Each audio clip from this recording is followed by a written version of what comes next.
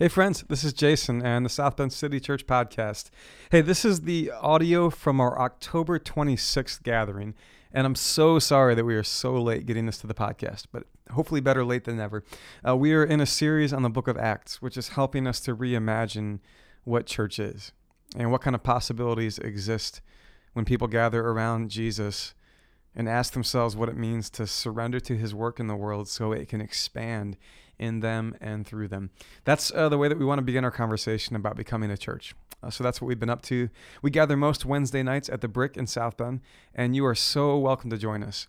But just make sure that you go to southbendcitychurch.com and check out the What's Happening section of the website, so you'll be sure that it's a week when we're gathering there. Occasionally this fall, we've got a night where we've got something else going on, or maybe the Brick was booked for another rental and we had to get creative about what we were going to do. So you'll want to check in there. The best way to stay in the loop on everything we have going on is to sign up for the newsletter, and you can do that at the website. I promise we won't spam you, but we'll send you an email update every week or two and make sure that you know what's going on. That being said, we'll take you back to October 26th and the next episode in our exploration of the book of Acts. Here we go.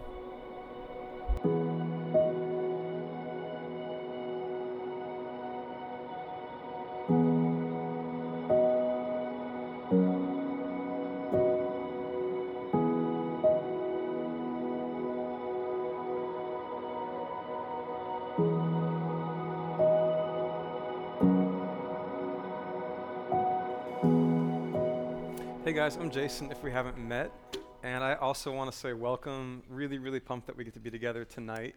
And it struck me tonight, so we've been doing this for a few Wednesdays now, and a whole bunch of people help make that happen, but some of them are the instrumentalist musicians who do that. You guys want to say thanks to these guys for helping us, right? Yeah.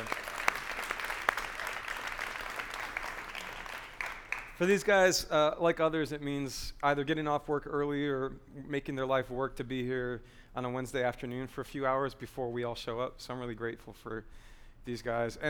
And I'm a bit of a musician myself, and I was just sitting there thinking, we got stinking good music for a church plant. You know what I'm saying? So that's neither here nor there, but I'm grateful. Hey, we are doing the book of Acts. We've been exploring the birth of the church, the very same movement that we want to be a part of, that we want to root our lives in. We've been asking ourselves, like, what is a church? What does it really look like and feel like to be a part of what a church is, especially if we strip away some of our cultural expectations for that. Let's just see what we find in that story. And it's good that we have something like the book of Acts to carry us through the season that we're in. It's a bit of a plan to kind of carry us through these months together. One of the reasons it's good is because it keeps the preacher from going on tangents. Because like tonight, like I feel this temptation to like take an entire night just to talk about like the moment our country's living in right now. Maybe you've like sensed me like getting close to that when we gather sometimes and then backing away from it a little bit. And like every so often, our country finds ourselves in a season where we have what's going on right now with these two sides, you know? And often you find preachers who I feel like are way out of bounds thinking it's their job to stand up and tell everyone which side they're supposed to be on. Like, I don't think that's really the best way to go at that, right? But sometimes, like, what you see is people in the world who are public in the world who align themselves with Jesus, but then also align themselves with the side. And sometimes you need a Christian leader to just stand up and say, you cannot align yourself with Jesus and be an Indians fan in the World Series. I mean, come on. Jesus is the friend of the underdog. The lovable loser is like what Jesus' friend should be called. So I just want to go on the record and say, this is a Cubs loyalty church. And I know there are Indians fans. There's at least one Indians hat in the room. So if that heresy is going to walk in, I just feel the need to correct that from the authority of the Lord, from the pastor here, okay? On Angelus here. Preach it. Can I get an amen? Yeah, this isn't like a big amen church, but I think tonight it's coming. I'm sorry. Little preacher's privilege. No, seriously, we're in the book of Acts, and we're talking about this early church stuff. I want to give you a bit of a refresher of where we've been, and then for a minute, I kind of want to open it up and just hear from you guys about what's been rattling around for those of you who've been a part of this conversation for a few weeks. So let me remind you sort of where we've been. The first week, we looked at Acts chapter 1, and we saw that in some sort of clever and unexpected ways, the writer is opening us up to the possibility that the church is actually the expansion of Jesus' work in the world. That all the good, all of the loving, all of the healing, all of the powerful work that Jesus began in his physical life on earth, that continues and expands in the church, that it gets bigger in the church, that the church opens that up for the whole world. And then we looked last week, we take all this promise, all this potential, that's like a really, really like high aspiration for the church, right? Like I don't know about you, but I know me, and I think for me to be part of that, like that seems like a stretch, like because I'm selfish and because I struggle and because I don't have all the pieces together. And yet the promise of the church is that as we walk together, we are becoming a part of Jesus' work in the world. So there's this big promise. And then at the end of chapter 2 in the book of Acts, we see this promise begins to be realized. We see this beautiful thing breaking into the world, that they are centered around the story of Jesus. They call that the apostles' teaching. They're centered around the story of Jesus. They're loving one another, including people reaching out to the poor. Nobody has any need. They're gathering in the temple courts in the center of society, and they're gathering in homes and breaking bread and sharing meals. And you just hear this beautiful thing, and we asked, how did they go from all that promise to that promise breaking into the world? And one of the things that we looked at there, Peter has this big speech, and he talks about the fact that Christ came into the world with his goodness and truth and beauty. And what did we do? We rejected him. We tried to destroy that very thing. And maybe part of us longed for it, and yet every one of us in some way identifies with the ways that we reject and run from and even try to destroy the good things and even the God things that come into the world. And we saw there for a moment that it seems like some part of the journey from all this promise to the promise breaking into reality is for us to be confronted, every one of us, just for a moment, about the ways that we may run from or reject what is good or what is of God in the world. And this week we're moving into chapter 3. But that's where we've been. I wonder, is there anything that's been like rattling around for you? Anything that stood out for you? Anything that you like find like a day later or a week later, it's still with you? Maybe it's something you heard because it was said, or maybe it's just something that you heard internally as you were discerning, or maybe it was a couple days later, or maybe it was, I don't know, but I'm just curious. Anybody like want to throw anything out? There's no wrong answers here, I promise. Unless you said that God told you the Indians are going to win. That's the wrong answer. Anybody want to throw anything out? Don't be shy. I know we have a few brave people in the room. Last week was heavy. It was really heavy. Heavy. Thinking about and then you brought confession into it. Yeah, we just so they can all hear it. And we did confession, and not like confess out loud, but if you weren't here last week, we just took some time for everyone some space to sort of own that, right? Yeah, so that's carried with me through the week, and about that, and how you come to redemption from that. How you come to redemption from that. Yeah, thanks. I actually last week was heavy for me too, because we are so far from how they described it. You know, in Acts 2 they're describing everyone got together and they all gave and nobody had any need and they all made sure that everyone was taken care of, and we don't do that now. So such a disconnect. Got it. Yeah, like that picture and then our reality, Yeah. and there's like a We're big still gap. Christians, Yeah. we still love Jesus, we follow. How did we get so far from making sure everybody was taken care of? Yeah. I liked last week that you were talking about looking at the darkness in the world and realizing that we have some of the darkness in us. That helped me not have so much of like this us versus like me mentality, you know, like to actually realize, oh no, I have some of that darkness in me as well. And once I face that, then I'm so much able to like empathize and sit with and Yeah. care for the way that she's talking about. Man, I really resonate with that. There's this line that a friend of mine shared with me from a thinker named Alexander Solzhenitsyn. I don't know if that's how you say it, but I tell you, a friend told me, because I didn't actually read his book, and I don't want to come across like I had, because it's like that thick. But he said the line between good and evil is never between us and them. The line between good and evil is never between us and them. It runs through the center of each one of us. And I don't know, I've been marked by a guy named Henry Nouwen, a thinker, who says that a lot of compassion comes, like real compassion comes from becoming the kind of people who are in touch with that inner reality, right? Because once you detect that inner reality, then when you see that darkness in somebody else, you're less judgmental and a bit more in solidarity with that, yeah? Wow, thanks. Well, that's some good stuff, guys. Thanks for being willing to share. This week we're in Acts chapter 3. If you want, you probably got these. This is high def. We went high def this week. We upgraded to our high def paper scriptures, and we're just going to jump right into this. There's a whole bunch going on here. And so we're going to sort of just pivot through a couple of angles, a couple of perspectives that we see in the story. And I don't know how that'll hit you. Maybe one of them you won't feel very connected to, maybe another perspective you will. But let's just sort of move through this text together and see what we find. So this is Acts chapter 3. I'll pick up right at the top. Now, Peter and John here, these are two of Jesus' closest friends and followers, right? So they're sort of at the center of some of the action here, and they know the story of Jesus really well. And one day, Peter and John were going up to the temple at the time of prayer at 3 p.m. Now, a man crippled from birth was being carried to the temple gate called Beautiful, where he was put every day to beg from those going into the temple courts. Let's call a time out there and just get to know this character a little bit. So this guy is born crippled. And even in our modern world, we can probably assume that that's a difficult life that he's lived, right? But I want to just intensify that so we appreciate what's going on for him in this context. Because for this man to be born crippled means that from the day he was born, the words of Leviticus 21 apply to him. Let me read this to you. This is at the bottom there. Leviticus 21, verse 19 or verse 17. Say to Aaron, for the generations to come, none of your descendants who has a defect may come near to offer the food of his God. No man who has any defects may come near. No man who is blind or lame, disfigured or deformed. No man with a crippled foot or hand. No descendant of Aaron the priest who has any defect is to come near to present the offerings made to the Lord by fire. He has a defect. He must not come near to offer the food of his God. He may eat the most holy food of his God, as well as the holy food, yet because of his defect, he must not go near the curtain or approach the altar and so desecrate my sanctuary. Now, I don't know about you, but for me, those words fall kind of hard on my ears. They're kind of uncomfortable even, like that's the way this text would talk about a person with that going on. And that could open up a huge can of worms that we could dig into at another point. But let's just for now, let that text help us imagine what it's like to be this person.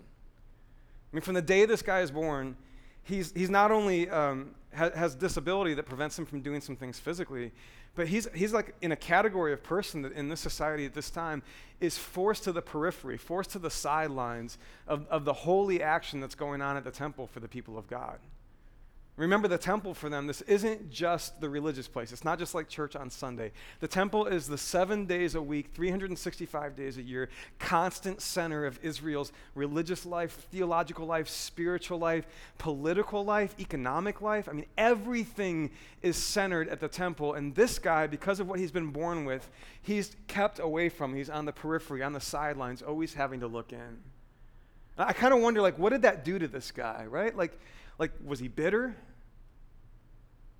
Was he angry? Was he frustrated? Was he resigned? Had he just kind of said, you know what, I guess this is just my lot. This is the way things go. I'll always be second class. I wonder, what did this guy dream about? Did he dream much at all? When he was a teenager, did he have the kind of aspirations that modern teenagers have? I'm going to have this life ahead of me, this hope ahead of me. Did he dream about anything anymore? Was there a vibrancy inside him? Was there a dark, frustrated energy inside him? Were things just kind of quiet, dead inside? We don't really know, but it's just curious to think about. And maybe to ask yourself, where would you be? Where would your mental state be? Where would your heart be? What would your spirit experience if you'd been born into this world in a way that you're just told you're on the periphery? I wonder how it felt that maybe the world was always against him. I wonder if it felt like maybe God was against him. That God wasn't safe for him. That God wasn't good toward him. That God wasn't predisposed in love toward him. I don't know, but we should just ask ourselves, I wonder what it was like for this man to be under those words from Leviticus. Let's keep reading verse 3 here. When he saw Peter and John about to enter, he asked them for money. Now, in a sense, it adds up, right? Especially at this time and place, to not be able to use your body the way everybody else uses their body means that you're probably not going to have income the way other people have income. But I don't want to just brush over that. I don't want to just move past that. I want to hold on for a second and ask ourselves, when did he stop asking for healing? That's what I wonder. Did he ever ask for healing? I wonder, were there times in his life where he prayed really intense prayers or reached out to rabbis or when a prophet came along who seemed to have that kind of gift to reach out and provide that for him? Were there seasons in his life when he asked for healing, and were there moments when he stopped? And here he is on the side of the road, and he's just asking for alms, that kind of old word that we have for giving to the poor.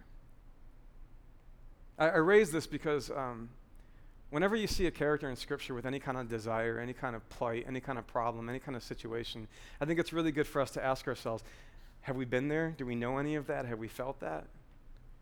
Whenever we see a character who is asking for something, it's good to ask ourselves, do you ever ask like that?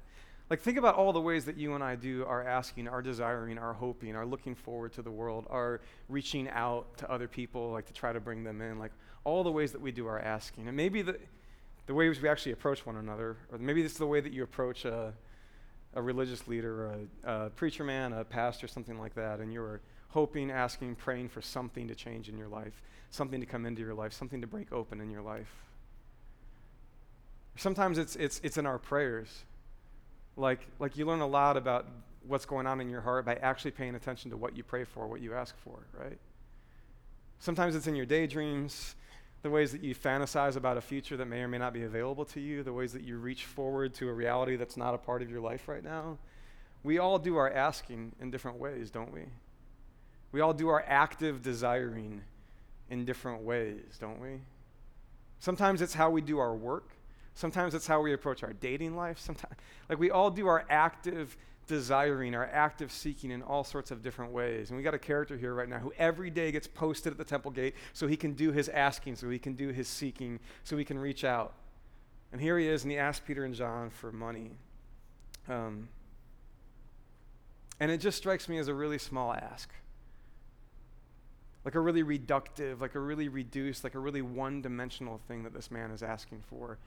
And we don't know like a lot about him. We get a little snippet, but I don't think that's meant to restrict how we read this text. I think it's meant to open up all the different ways that we could relate to this person. Like, what do you dream for? What do you imagine? Like, what do you think if tomorrow could be everything you hoped it would be? Would it simply be that a few alms land in your hand, or that something more transformative would happen?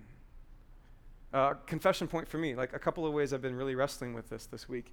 When I started preaching, it was terrible, first of all. This is true story. Early on, there was a girl who came to a service I was leading,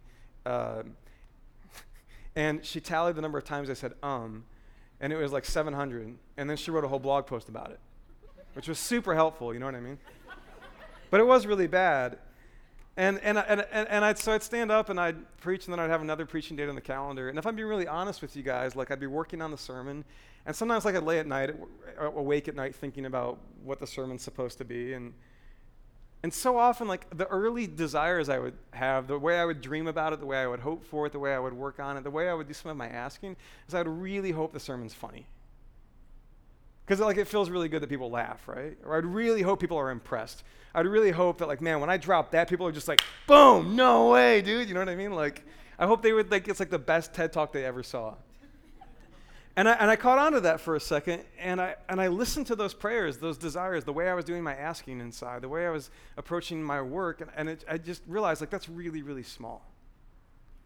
And so here's what I decided I would do. Anytime I caught myself, like reaching for that future, like hoping that would be what happened to me or with my work, every time I caught that, I wouldn't like beat myself up or judge myself for it or hang my head, because that doesn't get us anywhere, but I would just redirect my imagining, like redirect my dreaming, my desiring. And so I would catch myself thinking that way, and then I would just say, okay, that's fine, but let's like table that for a second.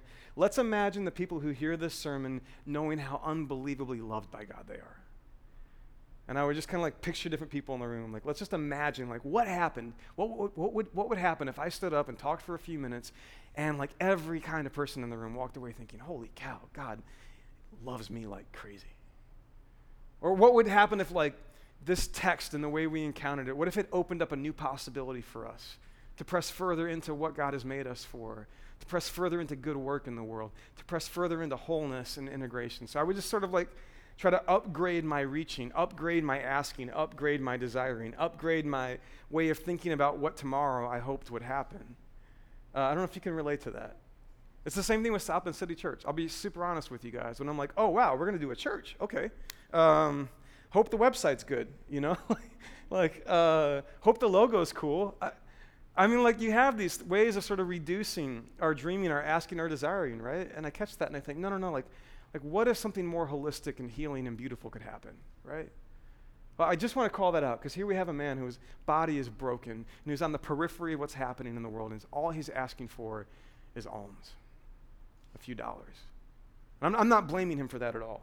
I'm not blaming him, but I'm just noticing that his ask, his dream, the future he seems to be reaching for is just really, really small.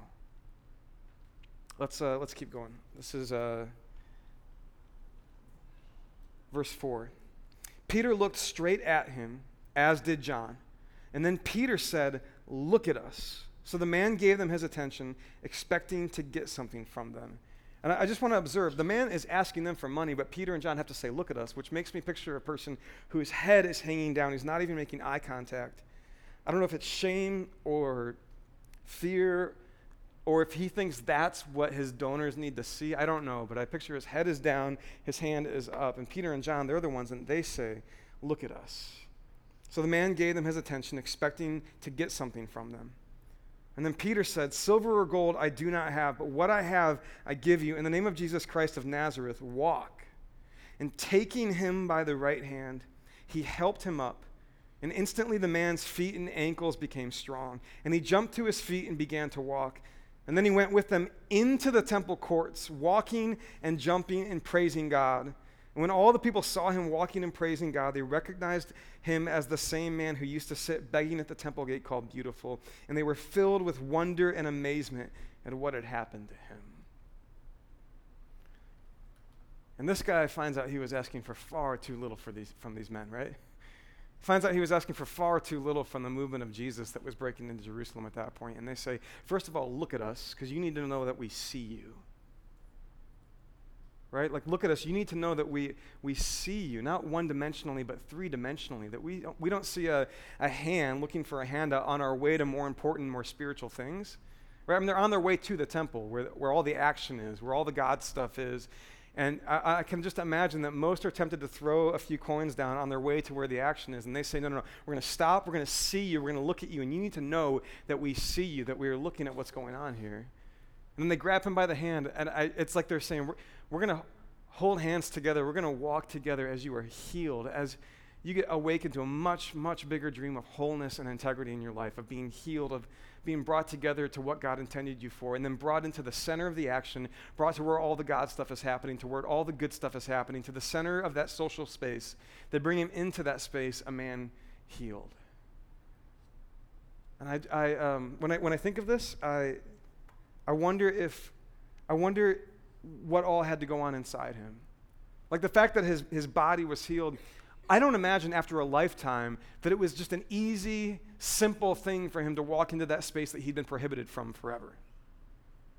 I mean, do you really think that for 10 or 20 or 30 years or however long this man had been sidelined on the periphery, do you think like he just easily walked into that God space? For all the years that he may have had plenty of reason to think that God was against him, do you think that it was easy for him to just quickly walk into that space? I think something internally had to happen at the same time that his body got healed. Something more than physical healing had to happen for this guy to walk into that space. Something had to get reoriented, reworked inside him, right? I read that and I think of the way Jesus would heal. Like there's a story of a leper. Now, leprosy is a problem, just like the crippling is a problem for this person. It sidelines the person that Jesus is talking to. And it's not just that man is sort of unclean and ruled out, but just to touch the man. Just to touch the man with his leprosy takes the person who did the touching and transmits that uncleanliness to the person who did the touching, right? And there's a leper who cries out to Jesus and said, "If you're able, Jesus, you can heal me." Which, it's interesting, by the way, right? The man says, "If you're able, you can heal me." He's not doubting Jesus' power. He's doubting his heart.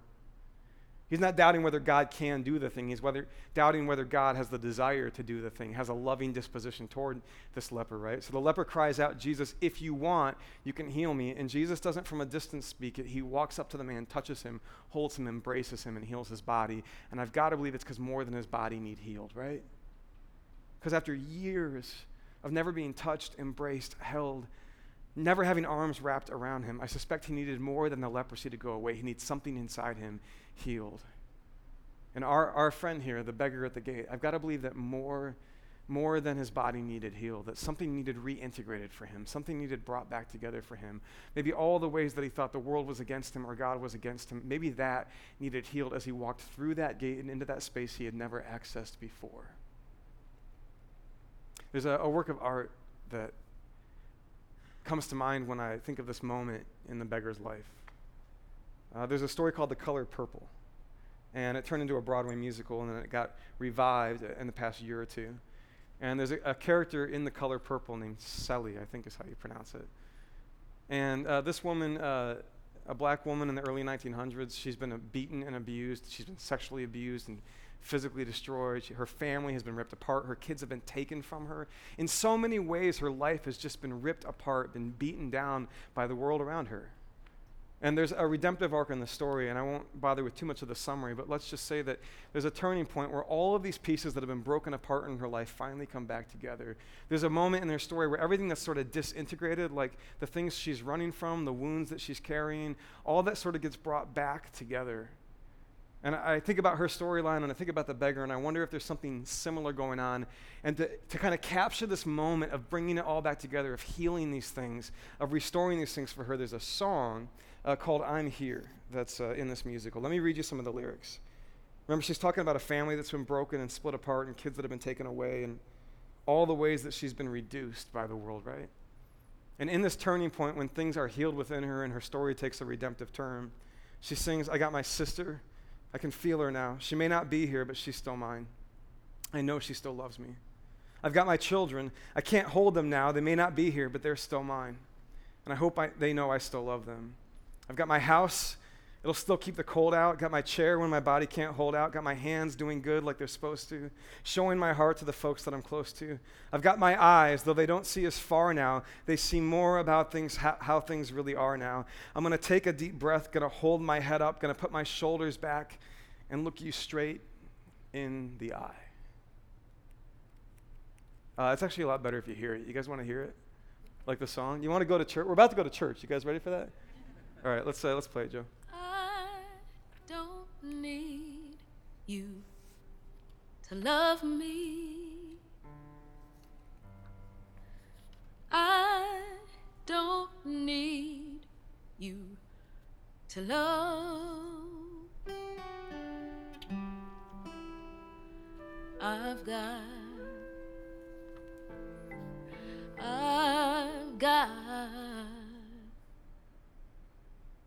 I've got my sister.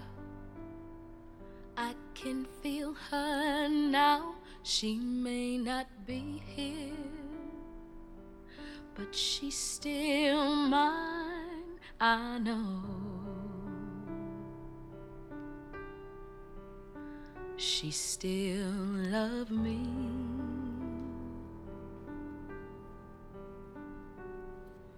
Got my children, I can't hold them now.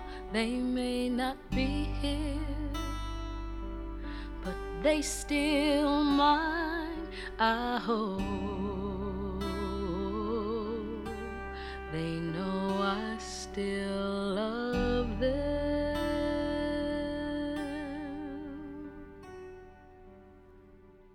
Got my house, it still keep the cold out.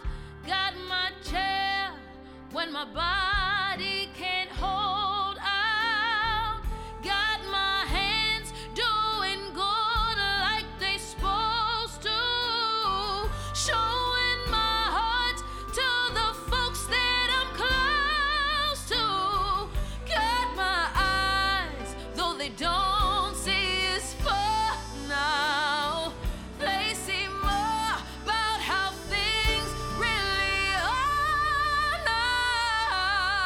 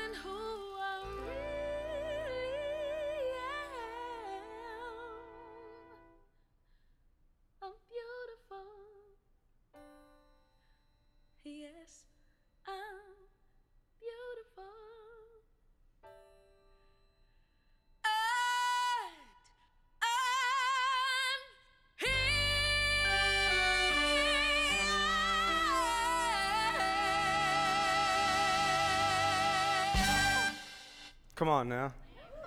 Yeah, right? Let's shake off the cold a little bit. I mean, the reason I play that is because I think so many of these sentiments are better expressed through art than just me talking at you, right? But one thing I think a church has to be from this text is people who are discovering that there is more waiting for them in Christ than small dreams, than small desires about just getting by. That a church is people who are discovering in Christ the promise of integration and healing and being drawn back into the center of what God is doing in the world. Not beggars in the periphery, but people who are in the center of what God is up to in the world because he's come for them and he loves them, and he looks at them and he says things like, in the name of Jesus, like, let me take your hand, like, get up, let's walk together into the center of what God is doing. So Peter and John, they grab the beggar's hand, they lift him up, and they walk with him into that space. And maybe he sang like a black lady from Broadway. I don't know. Maybe you don't really relate to the beggar, though. I don't think everybody on any given day would relate to the beggar, because not everybody is in a season of life or has had an experience in life where they feel sidelined. Not everybody has been in a season of life or had an experience where they feel most in touch with brokenness. This is one of the problems with preaching, is like we universalize everything, and I think that's kind of sloppy. There's probably a number of people in the room who it's more like, no, like I feel like I'm moving in the right direction in life. I feel like my dreams are pretty big for life. I feel like I trust God for a lot of things in this world, and that my life is being put together in a way that I sense God's activity in the world. And for you, I'd say, what about Peter and John? Do you relate to them at all? And what I mean by that is, like, Peter and John, they're on their way to the place where God is doing his thing, the temple. That's still, early in this Christian movement, the temple is still the center of much of their life together as the people of God, even for the people who are following Jesus. They're on their way, they've got their plan, they're going there for prayer, and they walk by the beggar, and I wonder how easy would it have been for them to just see a one-dimensional figure who needs some money and keep on walking by? Like, how easy would it be for them to just like think, well, there are beggars around the temple. That's just what you have around the temple. You have beggars around the temple who are hoping to get a little bit from the people who are on their way to do the God thing, and they're there to make their offerings, and so they've got a bit with them. I wonder how easy it would have been for them to just walk right on by and see a one-dimensional person where there was a three-dimensional human being waiting for more than alms, who needed a hand to be reached out. He needed somebody to see him. So a church isn't just a bunch of people, I think, who relate to the beggar. A church is a bunch of people who feel convicted by the example of Peter and John, that we need to see three-dimensional people wherever we go in the world, whether they're here in the room tonight or they're in our workplace, our neighborhoods, our schools, down the street, in the office. We're the ones also who are developing the eyes to see three-dimensional people where everybody else just sees a hand outreached, right? I mean, I don't know if you've had experiences where you've seen the way that people can turn other people into one-dimensional reductive things. I've worked some waiting jobs, and I can tell you I've seen it. If you've ever waited tables, that's one place where you see it hard and fast. This isn't waiting, and some of you have heard the story, I know, but I remember I worked at Barnes & Noble in high school and college, and I worked in the cafe sometimes. And the cafe was like my little dream place. I'd just sit there by the espresso machine, make a drink, drink a drink, make a drink, drink a drink, all day long. It was brilliant, But sometimes somebody would walk in and they would just treat the people on the other side of the counter like dirt. And if you haven't been on the other side of the counter, you may not realize that, like, right here in sweet little South Bend, people are capable of the most undescribable, completely unprovoked venom towards service people. I don't even know why, but it happens in the world. I remember one time I'm there, and my friend Jenny's at the cash register ringing everybody up, and I'm the one making the drinks down the counter at the big espresso machine. And Jenny's making the drinks, and this lady comes in, and this is just completely unprovoked for no reason whatsoever. Jenny's this bright, helpful, wonderful person who says something like, "Hey, how can I help you?" And I watched this woman just like mount up against her with like dehumanizing, like belittling for absolutely no reason. I'm like, if you haven't seen it in person, it's hard to imagine that this just happens with people, but they just unloading on Jenny for no reason, just looking down on her. Her body language is like making Jenny seem inferior. Her attitude, her language, the way she orders her drink, the way she quibbles with her, just treating Jenny like dirt for no reason whatsoever. And I'm over there at the espresso machine thinking, like, how much spit can I get in her coffee without the viscosity changing enough that she notices, right? Thinking it is all I said. Thinking it, right? And I'm just watching this happen. And Jenny is clearly like a one-dimensional thing to this lady across the counter. Do you know what I mean? Like it's no different than like when my computer isn't working the way I want to and I get mad at my computer. It's like that same kind of interaction with a living, breathing human being across the counter from her, right? Now, by the way, the funny thing about this story is the lady who's treating Jenny so badly doesn't know anything about Jenny, but our manager who's behind the lady in line does. And our manager was this really, really smart, really wonderful person who was also like a real champion for her staff. And so in a moment where the lady who's belittling Jenny takes a breath so she can just unleash another assault, while she takes a breath, like kind of like to reload her gun, right? Like while she's reloading, my manager just pipes up over the shoulder and says to Jenny, "Hey, Jenny, I heard you got into Harvard. I'm so glad for you. Congratulations." And the lady does like a 180, like all of a sudden Jenny's a human being, do you know what I mean? And this lady goes from just venom toward Jenny to, "Oh, Harvard, how wonderful. Oh, wonderful. My niece went to Harvard. You're going to love it, dear." And I wanted to slap the lady, you know what I mean? Like, but and that's an extreme like retail example of the ways that we turn other people into one-dimensional things, but don't you know we have lots of other ways that we do it? I mean, the church isn't just the place where beggars have their hands held and carried into healing. The church is also the place where every one of us is learning how to see everyone else three-dimensionally. Like maybe even before they see themselves three-dimensionally, right? Like maybe even before they have dreamed of a better tomorrow, we are the ones dreaming of it for them. Maybe before they've even thought to pray for healing, we're the ones praying for it for them. Maybe before they've even imagined that they could be at the center of what God is doing in the world, the church are the ones who rally around them and say, "We think you could be at the center of what God is doing in the world, because if we get to be a part of it, there's no kind of person in the world who's like disqualified from it," right? I mean, if we, you and me, get to be a part of what God is doing, get to be part of him loving and reaching and healing a world, get to be part of building a more beautiful world with a deeper humanity. If we get to, then surely any kind of person could be a part of this story. And we're the ones meant to have eyes for it, meant to see it, meant to invite people into it, meant to hold their hands, meant to like look them in the eyes and say, "Let me walk with you into this," right? If a church is anything, it's a whole bunch of people who have that way of seeing one another, that way of walking with one another, that way of hoping for each other. Even if some of us or some of them or some of our friends or our neighbors or people who aren't here tonight don't see it, don't imagine it, don't dream of it like that. Now, Jesus, he has a way of doing this. Sometimes it's miracles like the leper. As often as not, though, he seems to opt for meals over miracles, which I love about Jesus. Because sometimes the miracles are weird, but who doesn't like a good meal, right?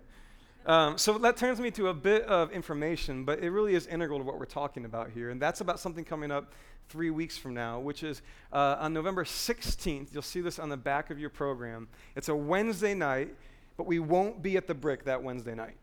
So it's the first time in this run that we won't be gathering at a Wednesday night at the Brick. Instead, what we're doing is in-home meals, and everybody's invited. So we've tapped on the shoulder a number of home hosts who are part of our community, and we've got it set up on the website. So if you go to southbendcitychurch.com, you'll see there we've got all the homes listed. You might find an area of town that's most convenient for you. Some of the homes are kid-friendly, some of them are not, and I think you can tell that on the website. Awesome, thanks, Amanda. Do you guys know Amanda, by the way, who's another one of our staff members, who's a total rock star who hates it when we call her out in public? Yeah, you should give Amanda some serious love. Amanda's the reason the website works. Amanda's the reason the signs are out there. Amanda's the reason the finances work. Amanda's the reason that the giving is tracked. Amanda's the reason for a lot of stuff. So you should all be really happy about Amanda. Anyway, so we're doing in-home meals. And in one sense, it's like super lighthearted. Nobody is expecting any of us to perform a physical healing at one of these meals, okay? So you just relax about that. Nobody's expecting like deep, dark, desperate conversations of sin and brokenness around the table with people you've never met before, unless you want to go there. I don't know. But that's not to say that this isn't incredibly important and central to what we want to be as a community. It's not like, okay, what happens in the room with the music and the Bible and the singing and the praying, like that's like the super sacred spiritual stuff. And then meals shared, well, that's like second tier. If you remember last week, meals together were at the center of that picture of the church breaking into the world. So we really believe that something important happens when we gather around tables and homes. So we've got it on the website. Please sign up. If we run out of room, we'll find a way to add more homes to host. But each home host has sort of set their own capacity, so you won't have to worry about whether there's too many or not, because it'll work that all out online. But please go online like tonight before you forget about it, and figure out how you can be part of an in-home dinner coming up in 3 weeks. So we got 2 more Wednesdays after this here. Then we've got that happening on the 16th. And then on the 23rd of November, it's the day before Thanksgiving, and we're just going to like chill that night, like do your family thing or do your Friendsgiving thing or do your travel thing or like carb up for Black Friday or whatever you need to do that day, okay? So that's coming around the corner. Meals together, because if we're going to be a church that sees one another, then we should probably be a church that eats together and gets to know one another like that. Cool? Sound good? Yeah. Awesome. Good. One more note here in the text, and it's this. They're in the temple. And the temple is not just a place in Scripture. And if you've heard me preach before, we turn to this a lot. That there's a lot going on in the temple biblically as an image, as an idea in the Scripture. But the temple is not just a place. It's not just a building. It's not just a spot on a map. The temple is loaded with purpose and theology and spirituality and human experience and vision and dreaming. It's all packed into the space. It's really, really multidimensional. The temple has a purpose, though. It's a venue for something. It's a space where something is supposed to happen. For the temple to be what it's supposed to be, something is supposed to happen in the temple. And Jesus alludes to it. He speaks directly to it in a passage in the Gospels where he comes into the temple, and the things that aren't supposed to be happening there are happening there. And so he condemns the way that it's become a profiting scheme and a way of keeping people far from God. He condemns that, and then he says this was always supposed to be a house of prayer.